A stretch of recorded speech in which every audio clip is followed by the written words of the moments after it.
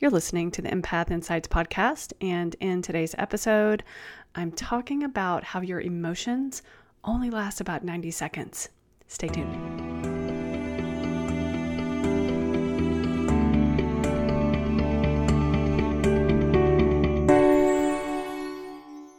I'm Rachel Hudson, and I help empaths just like you learn to thrive, learn to stop absorbing other people's stress, and embrace your natural gifts. I also teach you how to manage your sensitivities in this sometimes insensitive world we live in. Hey, empaths, I'm so happy to be back with you this week. And I am going to talk about emotions only lasting 90 seconds. And when I heard this, when I was taught this, I had a lot of questions. I went down the rabbit hole trying to prove this thing wrong. And that didn't quite happen. I learned a lot. So I have been talking about emotions over the last few podcasts. If this is your first time listening, welcome. And you might want to go back and listen to episode 32. And I talk about what happens when we push down our emotions. Episode 38 is why our feelings matter. Just go into some detail there. And then episode 39, I talk about feeling your uncomfortable emotions. But I'll just give you a really quick recap. Basically, what we typically do with emotions when things get uncomfortable, we resist. We resist it. We push it down, like, nope, that's not happening. We push it down. And then maybe sometime later on, something small happens and it all comes back up. Okay, that's one way. The most common one is we avoid an emotion. Like, that's not happening. Nope. I'm just going to act like it didn't happen. And obviously reacting. We react to emotions. Maybe we kick, yell, and scream, shout, something outrageous, reaction. But what we really need to do, what really needs to happen is we need to allow it. Allowing an emotion is the quickest way to let it move through the body. We don't have to hold on to it.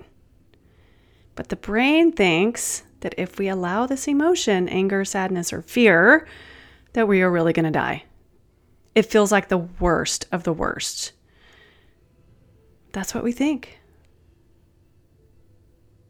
But the worst thing that can really happen is an emotion. I'll give you an example.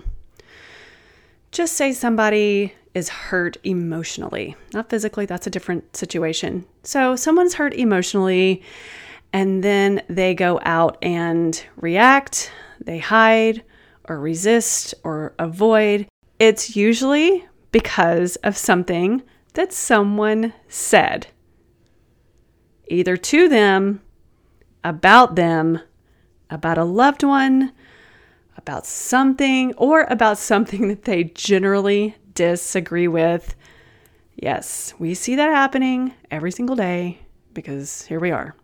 Now, we're seeing it out there on social media. We're seeing it on the news, and we see it with people arguing. If you're like, I don't know what you're talking about, Rachel, I don't see it at all.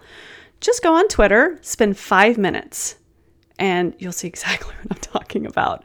And basically, it's just a lot of people's stories, and they really want to convince people of their stories and that type of thing. Now, when this happens in our world, what do we typically do? Of course, we lash out. We react to someone who wasn't even a part of the scenario. Just say you have a bad day at work. You can't say anything to your boss or your coworker. You come home and you take it out on the people who live with you. Okay, maybe you yell, maybe you stomp, maybe you say something that you really don't mean. And this is what we do. We've all done this. Or maybe you react, or maybe you hide or avoid. You want to be invisible. Maybe you want to retreat or resist or just push it down. But why do I want you to allow it? It's going to move through so quick. The emotion only lasts about 90 seconds. I can't believe I'm saying this. I would have said, this is such nonsense. And I was like, when I heard it, I'm like, no. I'm positive that's not the truth. But I went down the rabbit hole because I was learning this concept, and I tried to poke holes in this for hours, a couple of days actually. Now, when a person has a reaction to something in their world, it can be anything, there's a 90-second chemical process that happens in the body. After that, any remaining emotional response is just you, the person, choosing to stay in that emotional loop. We get obsessed. We think about the thing that the person said, just like it just happened today, but it didn't. It happened once, and you're still thinking about it. You're in that loop. So something will happen external, out in the world. Chemicals flush through the body, puts us on full alert. So what does this mean? This means that for 90 seconds, you can sit and watch the process happening. You can feel it happening, and then you can watch it go away. All right? Only if you don't resist, you don't avoid, okay? And you don't react. It's actually a lot quicker than you think. And we have opportunities every single day to test this. Somebody's always going to say something that makes us mad or misinterpret what we say. It's just humans, right? But what happens is, why do we stay in this loop? Here's what we do. Sometimes we get a little bit of a spark from that emotion and we want more of it. For example, have you ever read something online, on social media, in the news, whatever, that made you really, really upset, mad? Think about online. I'm sure you've all been there. You're like, oh my gosh, I can't believe this person said blah, blah, blah, blah, blah, XYZ. And then what do? You read the comments, knowing what they're going to say, knowing what other people are going to say, but you're ready for it. You're like, give me more. If that's not you, I really want to know. You're like, nope, I'm good. I just read the thing and I let it go. But what we do is we read those comments, knowing what they're going to say.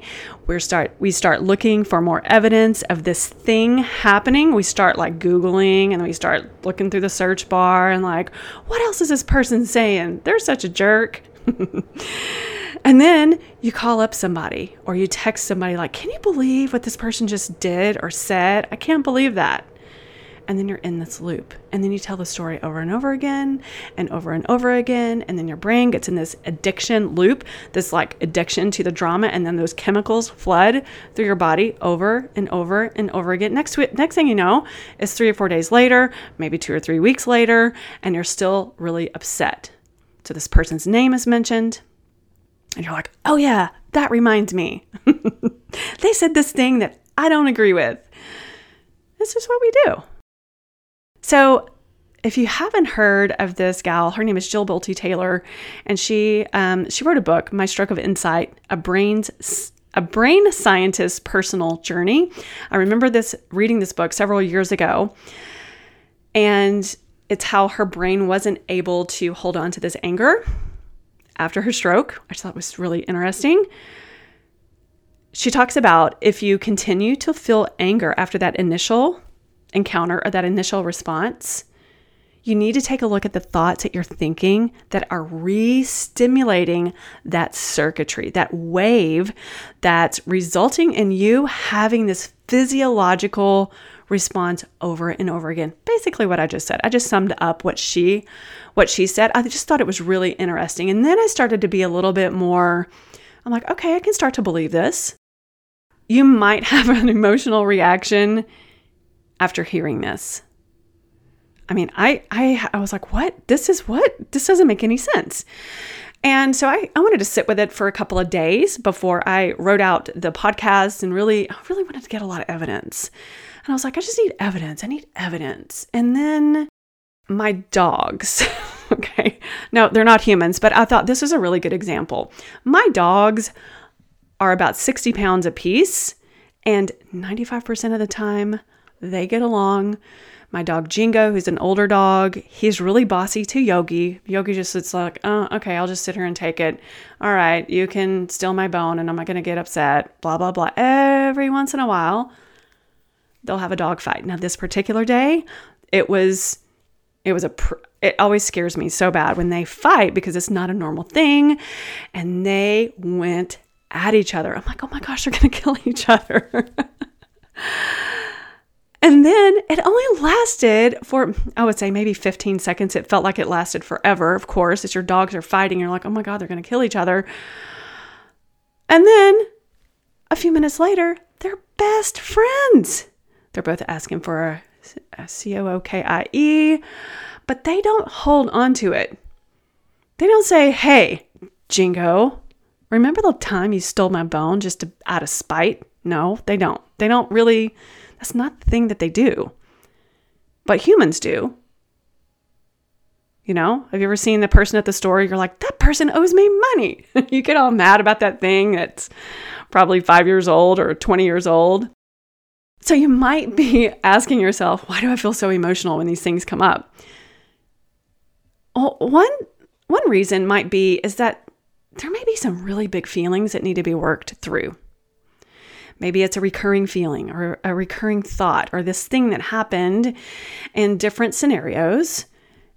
But really, our emotions include our interpretation of a situation. Now, I'm in the life coach school. I'm about halfway through the process of getting certified, and we talk about separating the story from the fact. And I was like, yeah, I got this. But then I started realizing as I was going through this process, and it's really one of the first things we learned, is people are going to give you their stories and they're going to present them to you as if they're facts. You may have stories that you might present to others as, no, this thing, she was rude to me. And that's not really a fact though, is it? There is something that happened in the world that's a fact. It's like an interpretation of the weather. It's so hot outside. Well, not every single person on the planet will agree with that. But the fact is, maybe it's 85 degrees. I'm from Texas. I'm like, that's not hot. It's about 98 degrees right now. That's hot. But that's just an interpretation.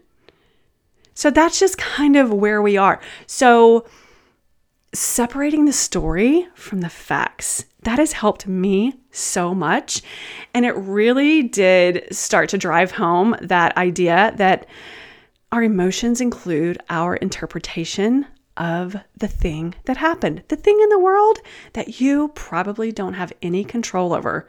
For example, right? The weather, the temperature. Now, we take a lot of things into account. Like basically everyone's situation is different.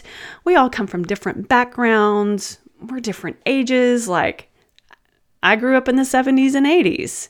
My experiences are going to be different from someone who's 20 or my nephew who's 18 or the other one who's 13. It's going to be different. Okay. It's going to be different on whether like we're a woman or a man, just history. A lot of things come into play when it comes to our emotions and our feelings. And so oftentimes people, when they come to me, they want to talk to me about relationship problems or stress at school or at work. A lot of it's at work. Some of it's the news.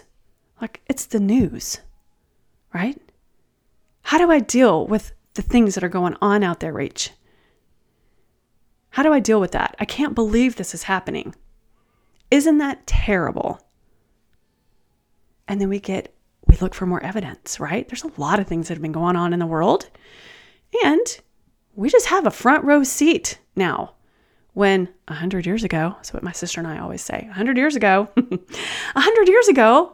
have a front row seat. We were too busy trying to figure out life. And some people come to me because they have difficulty with processing feelings related to experiences, relationships, the things that go on in the world, circumstances, right? Facts. And this is where I see, and we all do it, This is where I see that people avoid it or want to control it or react to it or resist. I've never talked to anyone who allows it. I'm just going to allow this. I'm going to let it wash over my body. Obviously, they wouldn't be calling me if they were able to allow it. And some of us haven't even heard of allowing an emotion to happen. So this is where the coaching comes in, where we mix the logical side with the emotional side. Now, as an empath, as a sensitive person, we tend to go down this rabbit hole very quickly, and we hold on to things, we make things mean things, and sometimes they don't, sometimes they do, but we have a story about it. Logic and emotions, they're both very important. But we really are invested in believing our emotional stories. It's fun. It lights the brain up sometimes. And if we just took that piece out of it and like, what are the facts? Let's say 85 degrees. Well, maybe 85 degrees when you're trying to fall asleep at night is not fun. And you're like, it's hot. But if you're outside in August, you're like, wow, 85 degrees. Whew, it's cooling off outside. So let's talk about allowing emotions. You're like, how do I do it? Now, here's the thing. You're going to have so many opportunities to allow an emotion. I want you to think about the last 24 hours and something that upset you. Maybe you were on social media. Maybe somebody said something that you're like, I don't agree with that. That means you're a bad person. Okay? Seen a lot of that going on lately. I promise you, you're going to have so many opportunities to allow an emotion. Someone's going to say something, or you're going to watch something that's going to bother you. And if you're an avoider or a resistor or whatever your flavor of however you process this emotion is, you got some work to do. You're going to have a thought, and then you're going to have this feeling wash over you. You're going to sit with it, and you're going to name the emotion. It's anger. And if you can't name it, no problem. You're going to locate it in the body. It's hanging out in the body. I promise you, there's not a single person that I've asked to do this that they're like, I don't know. Nobody says that. They're like, oh, it's in my shoulders, in my back. A lot of it's in the chest and stomach. Okay. If you've ever been like, my grandmother used to say, I just have a nervous stomach. Well, she was a worrier. I do that. I used to do that too. I'm like, oh, I just have a nervous stomach. My stomach would get all queasy and weird and I don't know. Or maybe it's that feeling in your chest or your shoulders or your throat. A lot of us, we feel it in our throat. The throat starts to close up. Located in the body. Where is it? You might feel it moving around. You might feel like it's a heavy rock. Also, ask yourself, does it have a color? What color is this emotion? What color is this thing in the body? Just about every time, people can name it when I ask them. Does it have a texture? Some people are very, very descriptive, very visual. And some people are like, you know what? I just think it just feels heavy. And that's good enough. But you're able to identify it. And you might go as far as to, I'll ask people, does it have a temperature? Is it cold, hot? Some people say, oh, it's really fiery. Or some people are like, no, it's really cold and dark. And it's just heavy. And then we move through the emotion. And we start talking about something that brings them joy. And there's the color is something like maybe it's a yellow or a light blue, or it's very interesting because there's a lot of different responses that can go on. And I usually watch people's body language and I can see them or feel them lightening up a little bit. But here's the thing, it's about 90 seconds or less. Now, you might be thinking, well, that's great, but this happens all the time. That's fine. That's how this works. This is not a one and done. You're not cured just because you allow it one time. This is your opportunity to practice. If the wave of emotion happens again, and it will, because you're going to have the same thought, like, oh, but she really made me mad. That's so unfair. Or he shouldn't have said that to me. It's due to your thought about the thing that happened. Now, why is this not a one and done? Because we've gotten into the habit of holding on very, very tightly to this emotion. Like we feel like if we let go of this emotion, we're going to lose it. Remember, the brain's job is to protect us. We think we're going to die if we let it go. Now, here's the cool thing. Once you're aware of this happening, you'll learn how to be more attuned to your emotions. Now, in my experience, I'm like, yeah, but this keeps happening. I keep thinking these things. But then I'm like, okay, brain, I see what you're doing here. When this happens, I'm going to recognize you. It's so much quicker to process the emotion. Even if you have the thing that keeps coming up over and over again, you're like, hey, brain, I'm onto you. I see what's going on. And I like to tell my clients, they're like, what do I do when this comes up? I'm like, I want you to think, okay, this crappy feeling is going to come up, but it's also going to hold hands with something a little bit better. And it's okay. And I can allow this to happen. It just neutralizes it. And you can remind yourself, this emotion is not going to last long. But if I keep holding on to it, this is going to last for a really long time. Because if we keep holding on to it, we just make life very, very difficult for ourselves. People come to me all the time. They're like, how can I stop being the way I am? Like, there's a lot better questions to ask yourself besides, how can I stop being me? I can teach you how to be you and process these emotions. But you have to be willing to get uncomfortable. And there's a beginning and an end. And if you are willing to open yourself up to believing, all you got to do is try it on a couple of times. You're like, oh, you're going to feel the tightness come over you. And you're going to feel this little panicky thing come over you. And then you're going to like, okay, I'm just going to sit with it. I'm going to sit with it. And then your body's going to relax because it's just going to go away. It might come up again a couple of hours later, but you're not still holding on to it from that original time. It's so exciting to be able to do that. This is coming from somebody who's just, a doctor told me, you're just hardwired for anxiety, Rachel. I'm like, what does that even mean? Right? But now I'm like, I think she was full of beans. Yeah, she was a doctor, but so I carried that story around with me. I believed it. That was my belief. I'm just hardwired for anxiety. Like it was some kind of like this big thing. I don't know if I don't have to believe it. That's a story. That's not a fact. I want you to try this. I would love to know how it works for you. And I want to remind you, this is just, when people talk about mindfulness, this is basic mindfulness. But people often get confused. They're like, what is mindfulness?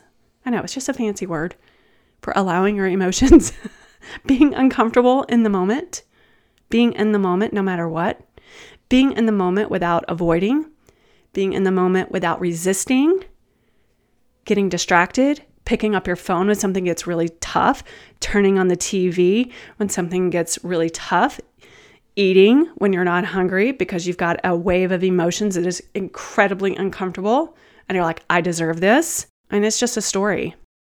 But when you can practice this, you allow yourself the opportunity to start observing and accept your emotions rather than pushing them away.